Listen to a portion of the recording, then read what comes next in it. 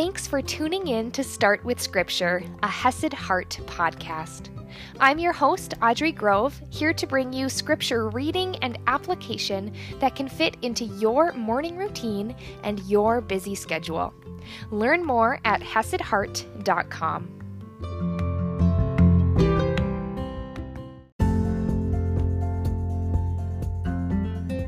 Good morning, my friends, and welcome today as we start a brand new book. Again, we are following Paul's writings, his letters to the churches, as he is writing them chronologically. So if you remember Galatians, it was possibly written on his first missionary journey. So he spent most of that journey in modern-day Turkey.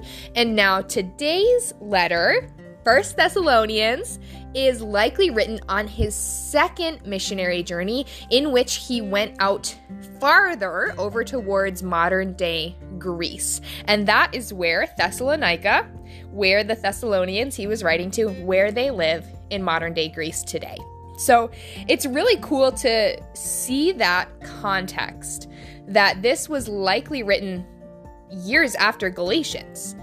And after he went back to Jerusalem and met with the other, leaders at the time to discuss how they should respond to Gentile Christians. And if you want to hear more about that, you can head back to Acts chapter 15, all about the Jerusalem Council, what laws they were going to place on Gentile Christians, whether or not works are what really saves you, or if it is only grace.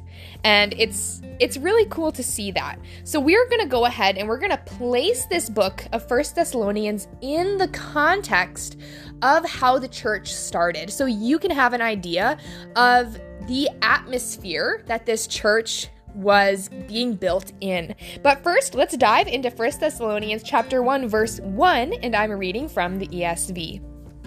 Paul, Silvanus, and Timothy, to the church of the Thessalonians, in God the Father and the Lord Jesus Christ, grace to you and peace. A beautiful way to start off this letter, saying who they are writing to, the church of the Thessalonians. And it is in God's name. It is in Jesus' name. And they are saying grace that comes from the Lord and peace that comes from the Lord to you. And we see it is from Paul and two of his companions, Silvanus, or also called Silas, and Timothy. And they actually joined Paul during the beginning of this missionary journey. You can see when they first came together in Acts chapter 16, the very beginning of that. And then they felt this call not to go deeper into Turkey, but rather to go to modern day Greece, what they called Macedonia. So as they were going over, they stopped in Philippi, where they were imprisoned, where they actually converted a jailer, which is just such a cool story. That is all Acts chapter 16. And now they're finally getting to Thessalonica in chapter 17, and that's where we're going to dive in. So Acts chapter 17, verse 1. Now when they had passed through Amphipolis and Apollonia, they came to Thessalonica, where there was a synagogue of the Jews.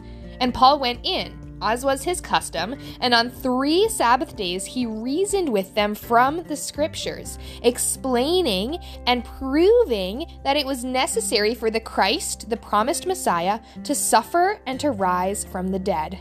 And saying, this Jesus, whom I proclaim to you, is the Christ. So we see there is already a presence of Jews here, and those are the people that Paul first ministers to. He first goes into the synagogue and shares with the Jews. And some of them were persuaded and joined Paul and Silas, as did a great many of the devout Greeks, and not a few of the leading women. But the Jews were jealous, and taking some wicked men of the rabble, they formed a mob, set the city in an uproar, and attacked the house of Jason, who they were staying with, seeking to bring them out to the crowd. So this is kind of crazy that Paul first goes to the Jews. Some people hear him and they believe in Jesus, that he is the Messiah. And then also some Greeks who were non-Jews, right? It is in modern day Greece. They believed, as well as some other women. But then the Jews who he was sharing with, they got jealous, they got upset, and they formed this crazy mob. And we see that it got so bad that, skipping down to verse 10, the brothers immediately sent Paul and Silas away by night to Berea. And when they arrived there, they went into the Jewish synagogue.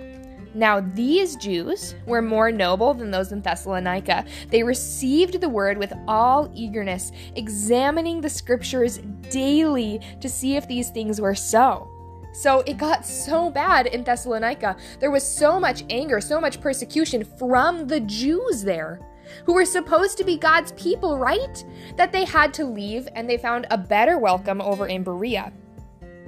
Many of them, therefore, believed, with not a few Greek women of high standings as well as men. So more Greeks are believing, more Gentiles who the Jews, they wanted to exclude. They didn't want to share God's promises, and they didn't think that Scripture actually spoke to that, which we know and we saw in Galatians that it actually did. The Old Testament did speak of that.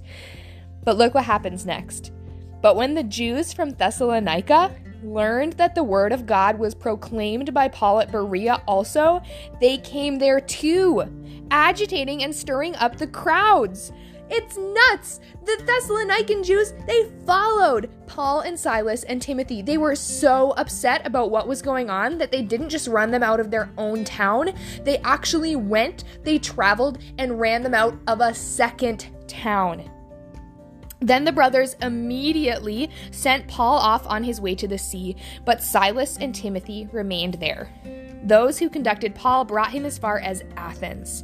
And after receiving a command for Silas and Timothy to come to him as soon as possible, they departed. And we see that they do end up meeting back up with Paul in the city of Corinth. In Acts 18, verse 5, it says, "When Silas and Timothy arrived from Macedonia, Paul was occupied with the word." And that is in the church of Corinth, where many people believe that Paul and Silas and Timothy, that they wrote the letter back to the Thessalonian church. So you can see that the culture and the context of this church, and remember, this church is who he is writing to. He is writing to the believers here, both a mixture of Jews and Greeks, men and women. He is writing to them, and we see that there was so much disdain from the Jews who didn't believe in Christ that they pursued Paul and Silas and Timothy to another city. It is that bad, for lack of a better word. And so keep this in mind in the back of your head as we are reading these two books, 1st and 2nd Thessalonians, that this is the church. This was the beginning, that yes, it was fruitful when they showed up and shared the word, but there was so much persecution and so much anger, and it really was a chaotic situation going on there. But I'm so excited to dive into this book with you. So tune in tomorrow morning as we dive deeper into chapter 1, and I will see you then.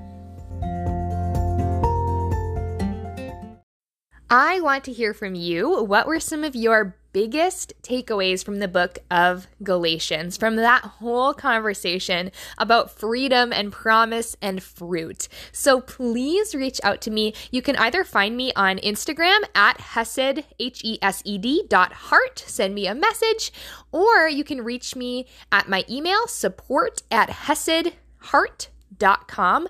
I would absolutely love to hear from you, hear your takeaways, hear your thoughts, and what God really worked in your heart through our journey in the book of Galatians. So reach out to me at Hesed.heart or support@HesedHeart.com.